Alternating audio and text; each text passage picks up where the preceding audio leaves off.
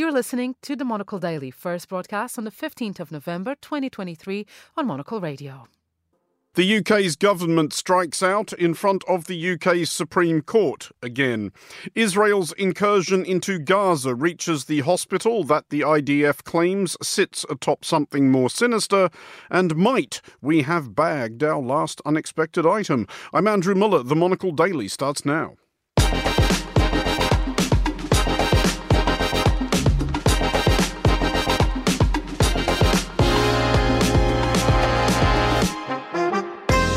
Hello and welcome to the Monocle Daily, coming to you from our studios here at Midori House in London. I'm Andrew Muller. My guests Daniela Peled, Enrico Franceschini and Terry Stiasny will discuss the day's big stories, and our On This Day historical feature will recall one of the more controversial episodes of a still controversial conflict. Stay tuned, all that and more coming up right here on the Monocle Daily.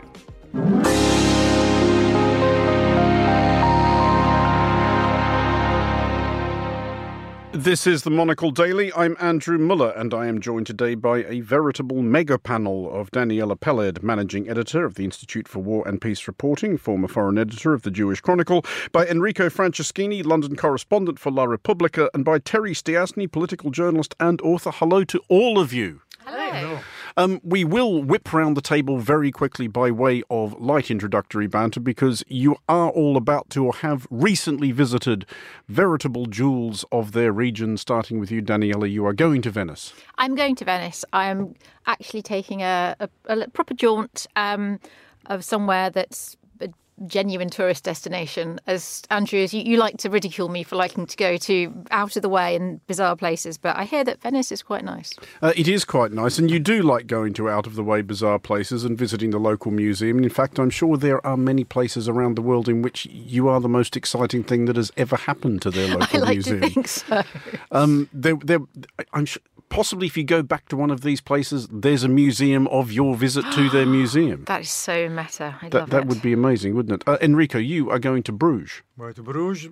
Looking forward to the Christmas market, and what you were saying about the museums sounds like a novel by, Orhan Pamuk or something like that. You can have your own museum of your travels to strange destinations.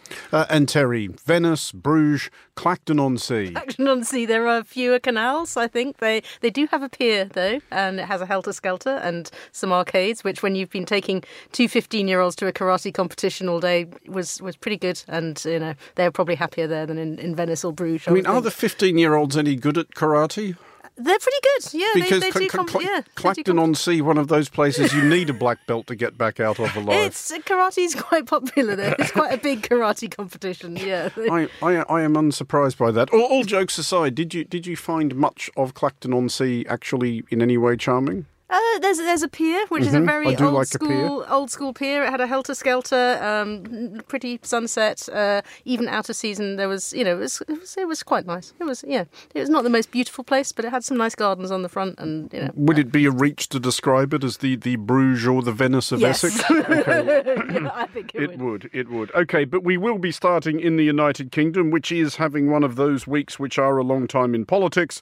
It's like 2016 all over again, or 2017 or 2018, and you can fill in the rest of that riff yourselves. A matter of days after sacking his Home Secretary and installing a predecessor as Prime Minister in the Foreign Office, Rishi Sunak has been trying to style out his government's latest wigging from the Supreme Court, which has ruled that the plan of packing boat-borne asylum seekers off to Rwanda is unlawful. Here is the Prime Minister speaking a short while ago. I said I was going to fundamentally change our country, and I meant it. So I'm also announcing today that we will take the extraordinary step of introducing emergency legislation. This will enable Parliament to confirm that with our new treaty, Rwanda is safe. It will ensure that people cannot further delay flights by bringing systemic challenges in our domestic courts and stop our policy being repeatedly blocked. But of course, we must be honest about the fact that even once Parliament has changed the law here at home, we could still face challenges from the European Court of Human Rights in Strasbourg. I told Parliament earlier today that I'm prepared to change our laws and revisit those international relationships to remove the obstacles in our way. So let me tell everybody now, I will not allow a foreign court to block these flights. That was Rishi Sunak speaking earlier. Terry, first of all, he and the government at large cannot possibly be surprised by the decision the Supreme Court has made. No, I don't think they can be. It was a unanimous decision by the justices. They said that this was unlawful. They basically upheld all of the previous courts, overturned the Home Secretary's appeal, and they said that, the main reason is that you cannot guarantee that Rwanda is going to look after people who are sent there with no chance of coming back, that they might be sent on to other countries, and that it wasn't a safe country. And the trouble with this legislation that Rishi Sunak's planning, well, one of the many problems we'll come on to, is he's just going to say, well, I'm declaring this Rwanda is going to be a safe country. I mean, it's not really in the power of the UK Parliament to declare whether another country is safe or not. Daniela, Sunak does sound like he's going quite hard on this emergency legislation and so forth. Isn't that a bit countervailing, if that's the phrase we're looking for, the events of earlier this week, which had been interpreted by many as a pre-election pivot to sanity? This is full-on scenery-chewing headbanger stuff, isn't it? That's a very interesting way of putting it. I would have just described it as straightforward populism, really. Well, you say tomato. I mean, it's very easy for him to just say, OK, actually, we're not going to be sovereign. We need to make our sovereign decisions. I mean, that sounds very familiar. I'm not sure where I've heard that before. But, calling the European Court of Human Rights a foreign court is really misrepresenting it somewhat. I mean, we're part of that court. We were involved in its legal decisions. If we leave it, it means it's another huge rift. We have to leave the Council of Europe. There are things that might be slightly problematic about it, but just saying to the world, OK, we're off, is... I mean, I thought Brexit was an act of self-harm, but this is just kind of getting, embarrassing. Enrico, Daniela, I think, identifies the key language in that statement by Sunak, talking about this as a foreign court. As the representative at this, frankly, crowded table of continental Europe, do you perceive something a little bit familiar in Sunak's rhetoric? Well, he has been said, there has been already a UK court who told him, no, you cannot do that, it's illegal.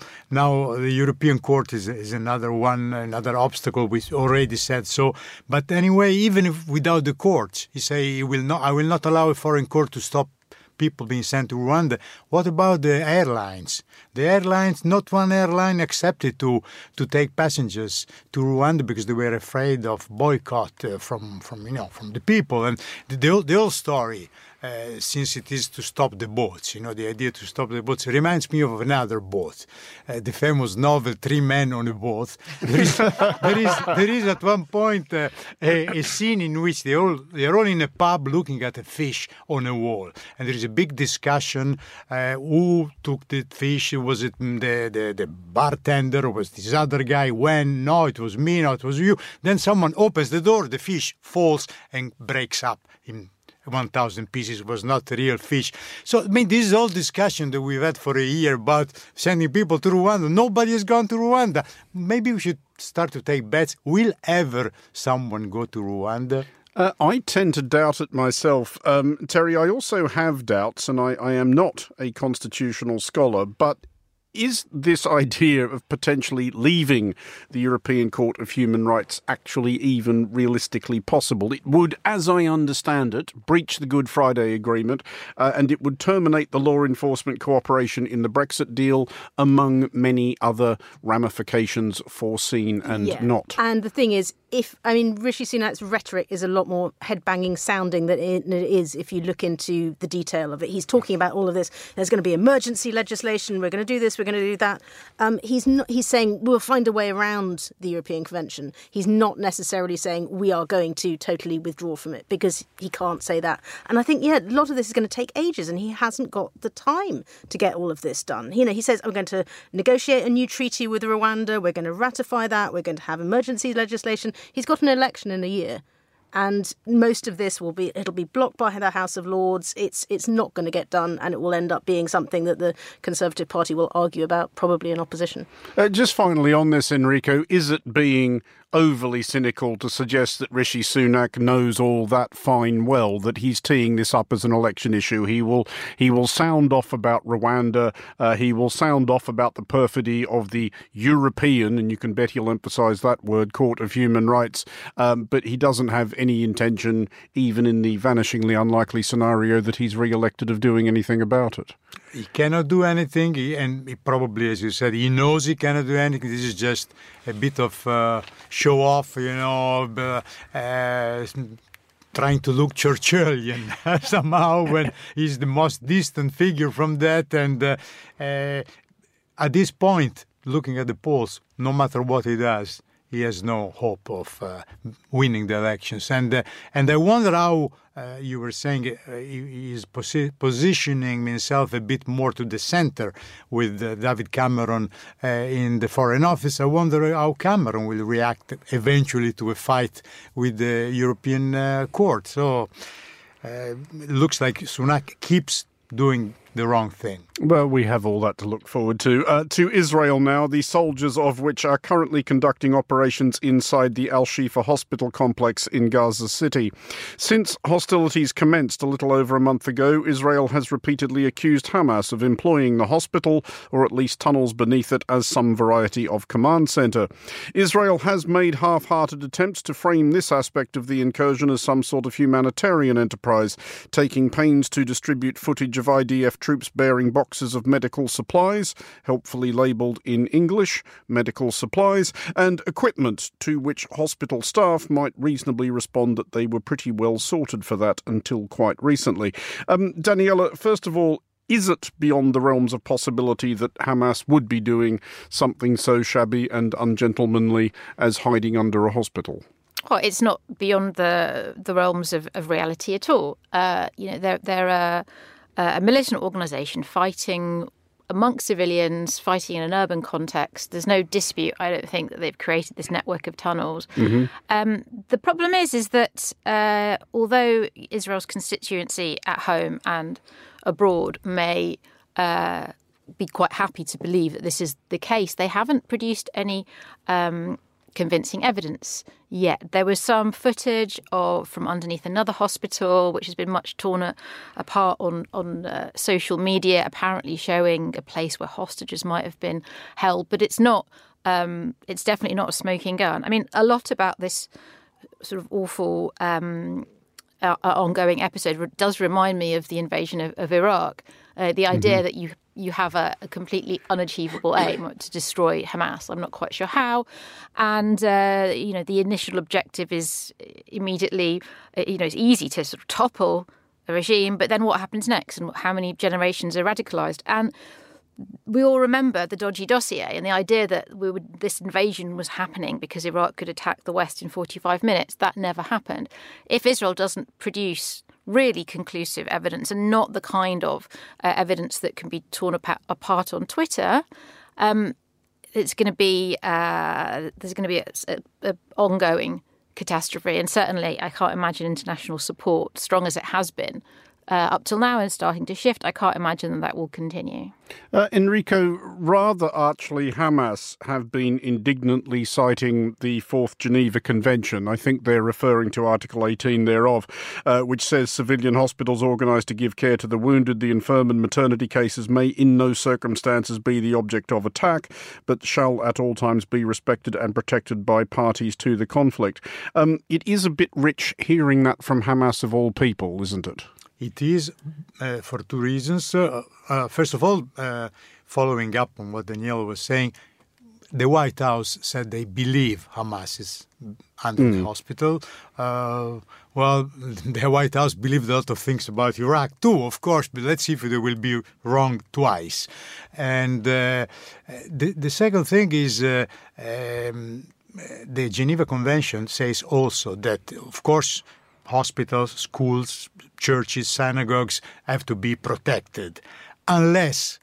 this is Article 19. Yeah, unless some people, shoot at you from a hospital and base themselves there. Then you have a right to respond and you have a right to defend, you have a right to engage. So, said from Hamas, I don't think they have a moral ground. On that question of evidence, Terry, should Israel actually find any, how careful do they need to be about presenting it? Because the information war fought by both sides in this conflict so far, as Daniela was alluding, has been remarkably ham-fisted. I think they've got to be extremely careful about the evidence that they have, partly because obviously to some extent they don't want to tell Hamas exactly how much they may know, particularly about where hostages are or might be. And they know that it's going to be scrutinised, but also because presumably if you're Hamas and you know that the Israelis are about to come in, and if you are, if there is any truth that you're based under the hospital, you're going to be getting as far away as you can, as quickly as you can, so that if the Israelis then arrive, there will be nothing there to see except that somebody might once have been based in a bunker underneath the hospital. So the whole argument is likely to start again. But we've seen, already in this conflict so much deliberate misinformation or accidental misinformation and people recycling old images and things like that, everything that's put out there is going to be pulled apart. And Daniela, it is very hard, obviously, to conduct military operations against a medical facility and look good doing it, even if you are claiming the justification of Article 19, which does say protection to which civilian hospitals are entitled shall not cease unless they are used to commit outside their humanitarian duties acts harmful to the enemy. The rule then is that you're supposed to give the occupants due warning before you set about the place. But nonetheless, the longer this goes on, the worse it does look for Israel internationally. Is there a sense that the clock is actually ticking on how long they can keep this up for? France in particular is getting outspokenly agitated about it. The clock was ticking from the minute that they responded to the October 7th attacks. I mean, it's very well known that there are two main considerations. There's the military consideration when you embark on an operation like this, and there's the diplomatic consideration. And I think that's been the case for all previous Israeli action on Gaza. But given the circumstances of this one, do you think Israel is maybe less interested in the diplomatic track than they have been in previous incursions? Look, this war has lasted now for more than a month at an extraordinary level of violence. But it's happened because Israel has diplomatic capital to use. Sorry to put it as crudely as that.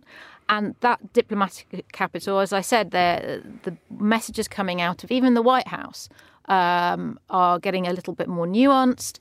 There will only be, I guess, a week or 2 weeks before a humanitarian pause or a humanitarian ceasefire. Maybe sooner if there's the hostage deal that Qatar is negotiating. But there's only a certain amount that Israel can militarily achieve. But I think the calculation is that it's not a popularity contest. I mean, nationally, there is consensus that as harsh and as cruel and as how many civilians suffer, this has to be done to eliminate Hamas. So there's the national consensus. And as long as major world powers continue to say Israel has the right to defend itself, Israel will be able to operate. Now, it's possible that this hospital may be a turning point, but Israel has already lost the battle for world opinion. If it might as well, I guess, this is thinking, it might as well win the war, win the battle, rather, for actual military achievement in at least limiting Hamas ability. Well, let's look now at Europe, and it is mildly incredible that anti-immigration voices within the European Union are able to rally support behind the spectre of an overcrowded continent, when the reality is that the continent is going to become considerably less peopled.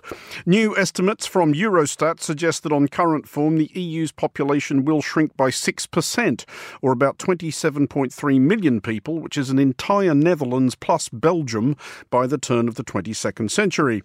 While this may free up windmill space and mean more waffles for the rest of us, it poses a problem in that this smaller population will also be older, and we may not have finalised caregiving androids by then. Enrico, first of all, I do need to put this to you as the Italian at the table. The highest childbirth rates in the EU, though still well short of the replacement rate, are in France, Ireland, Romania and the Czech Republic. The lowest are in Malta, Spain and Italy. Yes, no surprise there. I mean, because it's an economic problem. People don't like to have a larger family right now as they used to, and Catholicism is less important than it used to be for our country. So I'm not surprised by that. What I'm surprised of is that we started a discussion today about migrants invading the UK, which is geographically still part of Europe. And when Europe needs young people, and most of the people in the boats are young. So there is a kind of contradiction there that's not so difficult to see. Terry, this is a question that preoccupies a lot of countries in the developed world, how to encourage more of their citizens to have larger families and to start having them younger, perhaps. What have we learnt, if anything, about what does work and what would work aside from perhaps subsidised karate lessons? I'm just going to say childcare. It's a lot of that is affordable childcare. It's sharing parental leave. It's actually making it affordable to live somewhere where your kids have got decent schools and karate competitions to go to, and nice places to live. It's quite straightforward, and the countries that manage to do it manage to have sort of family life and people thinking, oh, well, I can afford to do this without bankrupting myself. And Daniela, there is a sinister subtext to some European success stories on this, which we will come to shortly. But Hungary, for example, exempts mothers of 4 children from all taxes. It offers loans of around €33,000 to couples which get written off at their 3rd child. And its birth rate has increased from 1.2 to 1.6. Poland gives €120 a month for every child after the 1st. Would things like that, if more widely deployed, actually help encourage people to have more children? Can you imagine the fun that the Daily Mail would have with that? I mean, I think all of our tax system seems to be encouraging people to have fewer children, and certainly within wedlock. So I'm not sure that's the approach. I mean, I agree with Terry. It's about childcare, but it's also about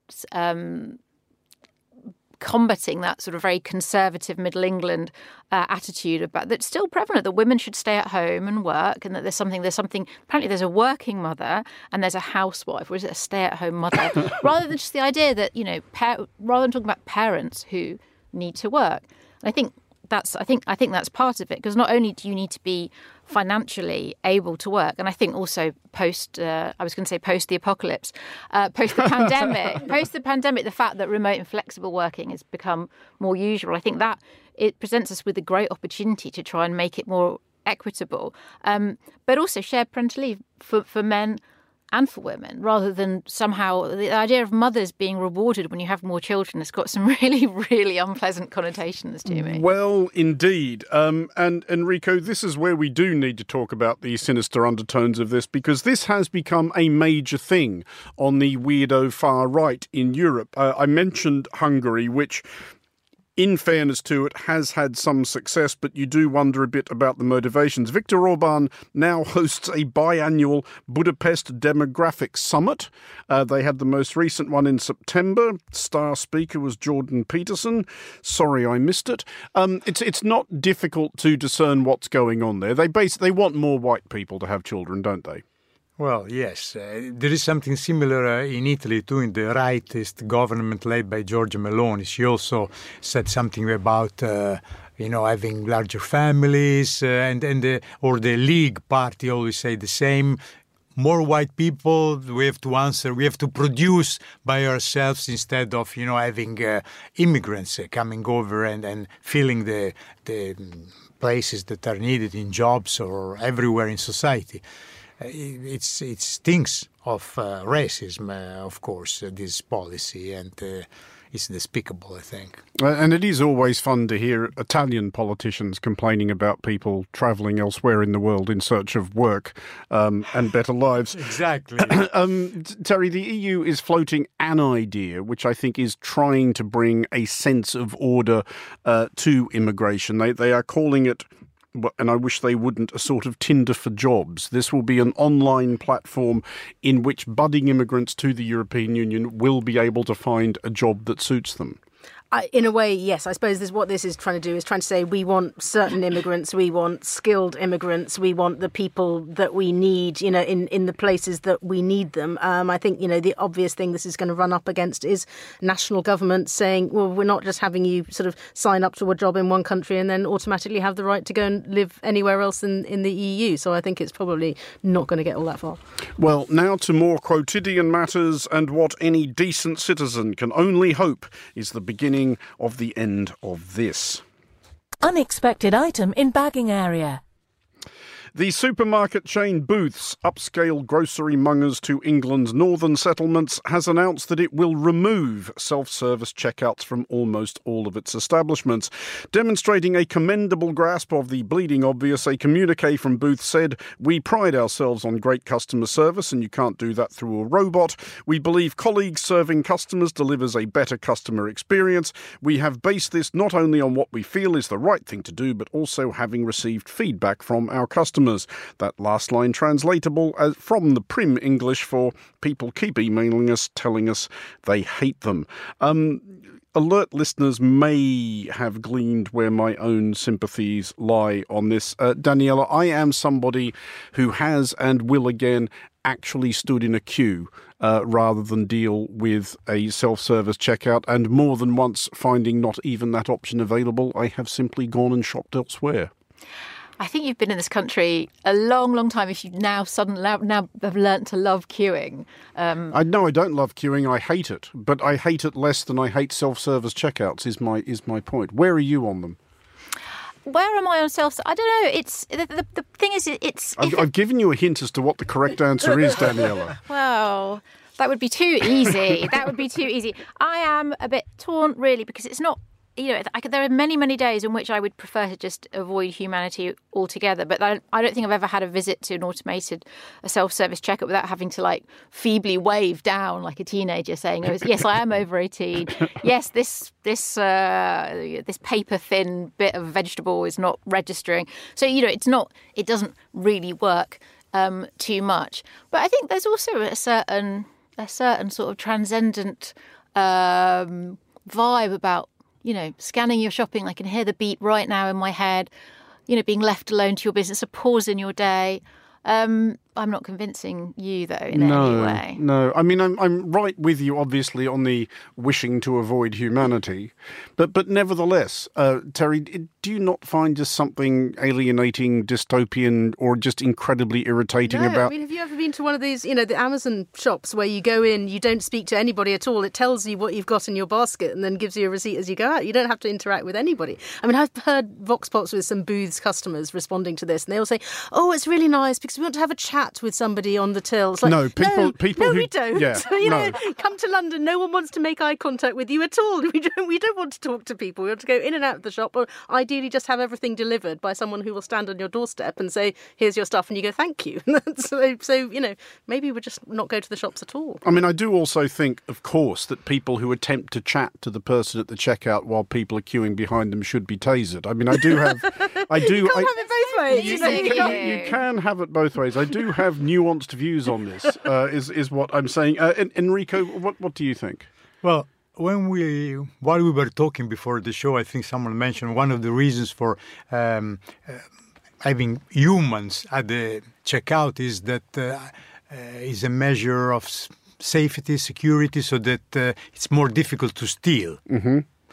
Now, I have a confession. Have you not found it any more difficult to steal? I have a confession to make live on the radio. When I was a poor young freelancer in Hell's Kitchen in New York about 40 years ago, I used to steal in the supermarket, the Puerto Rican supermarket around the corner.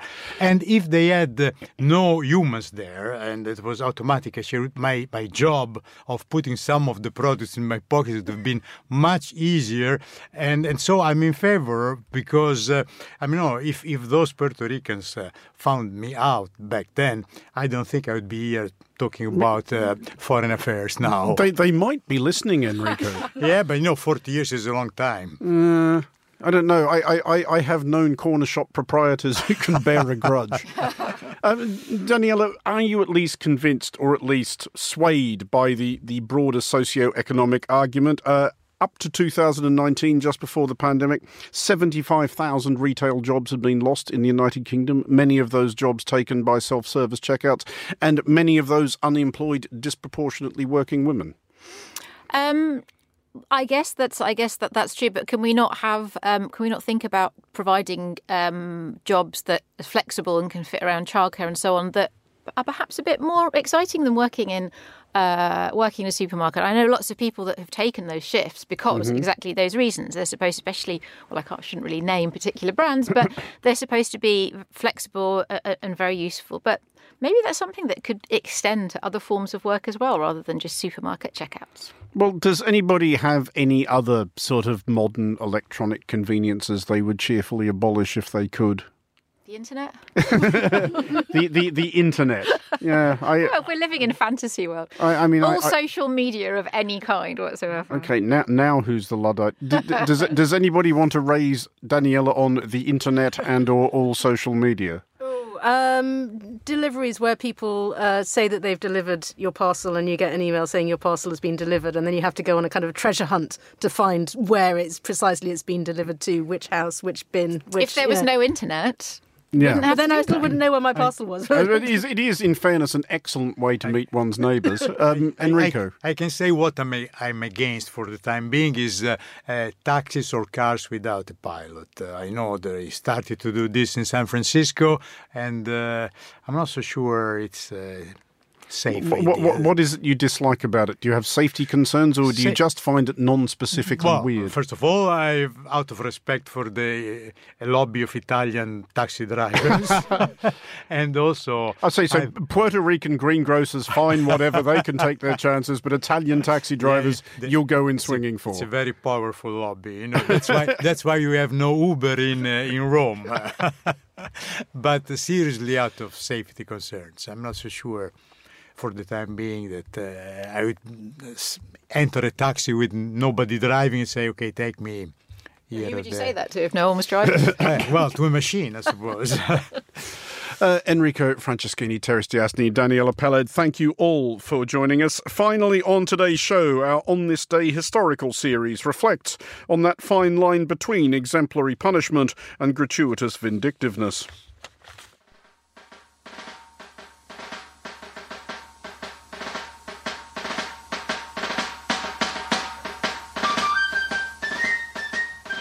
In the summer of 1880, about a decade and a half since the events shortly to be discussed, their orchestrator addressed some of those who had carried his instructions out. William Tecumseh Sherman, for it was he, had become a legend among the Union Army officers of the American Civil War, fighting and winning all the way from Bull Run in 1861 through Shiloh, Vicksburg, Chattanooga, and elsewhere. More recently, if arguably less gloriously, Sherman had presided over campaigns against the Modoc, the Sioux, and the Nez Perce. He was now 60 years old, the commanding general of the U.S. Army, and the star attraction at a gathering of his fellow Ohioan Civil War veterans. He addressed his former comrades thus. The war now is a way back in the past, and you can tell what books cannot. When you talk, you come down to the practical realities just as they happened. There is many a boy here today who looks on war as all glory. But boys, it is all hell. Popular mythology has condensed this to the declaration, war is hell. This has in common with many frequently cited quotes that it is actually somewhere between a misattribution, a misapprehension, or a mishearing.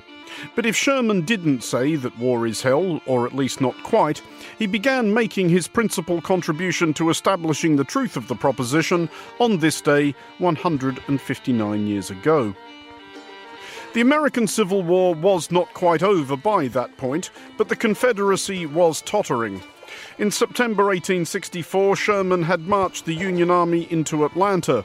Surviving rebel troops had evacuated as the Yankees advanced, as had most of the civilian population, as Sherman's troops burned and blew up everything that was potentially of military value and quite a lot that wasn't. Sherman now proposed, as he put it in a telegram to his immediate superior, General Ulysses S. Grant, to make Georgia howl. On November 15, 1864, Sherman and 62,000 men set forth from Atlanta, heading for Savannah. The flag that makes you free. So we sang the chorus from Atlanta to the sea, while we were marching through Georgia. That wasn't the song they sang. This was written just after the war by Henry Clay Work, and this version was recorded nearly a century later by Tennessee Ernie Ford. Union men who wept with joyful tears when they saw the honored flag they had not seen for years. The intention of what became known as Sherman's March to the Sea was to demonstrate to ordinary citizens of the South that the Confederacy was unable to protect them. As Sherman later put it, to humble their pride, to follow them to their innermost recesses, and make them fear and dread us. It is not quite the case that Sherman's infamous, in certain circles, Special Field Order No. 120 instructed his men to do as they pleased, though many of them interpreted it as such. They pulled up railroads, bombed bridges, burned barns, stole food, slaughtered livestock, and freed slaves. They met little meaningful resistance. By December 21st, Sherman was able to send a triumphal telegram to his commander-in-chief, President Abraham Lincoln. I beg to present to you as a Christmas gift the city of Savannah, with 150 heavy guns and plenty of ammunition. Also, about 25,000 bales of cotton.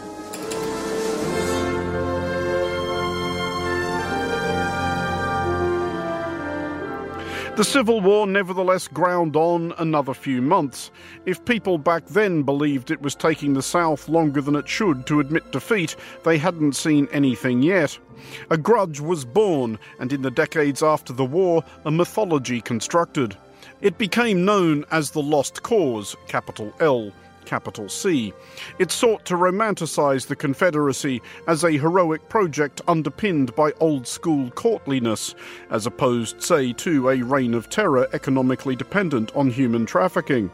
Sherman, the scorcher of Georgia's earth, became Lost Cause-ism's principal villain, which was entirely to Sherman's eternal credit. As is Sherman's memoir, first published in 1875, which reinforces Sherman's standing as a philosopher of considerable gruff clarity. It includes the remarkable correspondence between Sherman and the rebel general John Bell Hood, shortly after Sherman chased Hood out of Atlanta. Hood accuses Sherman of, among much else, barbarous cruelty. Sherman's replies suggest that he thinks this a bit ripe, coming not only from a Confederate, but from any practitioner of their common trade. War is cruelty, and you cannot refine it. You might as well appeal against the thunderstorms as against those terrible hardships of war. They are inevitable. And the only way the people of Atlanta can hope once more to live in peace and quiet at home is to stop the war, which can only be done by admitting that it began in error and is perpetuated in pride. It would not be the last conflict of which much the same could be said. And that is all for this edition of the Monocle Daily. Thanks to our panellists today, Daniela Peled, Enrico Franceschini and Terry Stiasny. Today's show was produced by Vincent McAvenny and researched by Harrison Warlock. Our sound engineer was Callum McLean. I'm Andrew Muller here in London. The Daily returns at the same time tomorrow. Thanks for listening.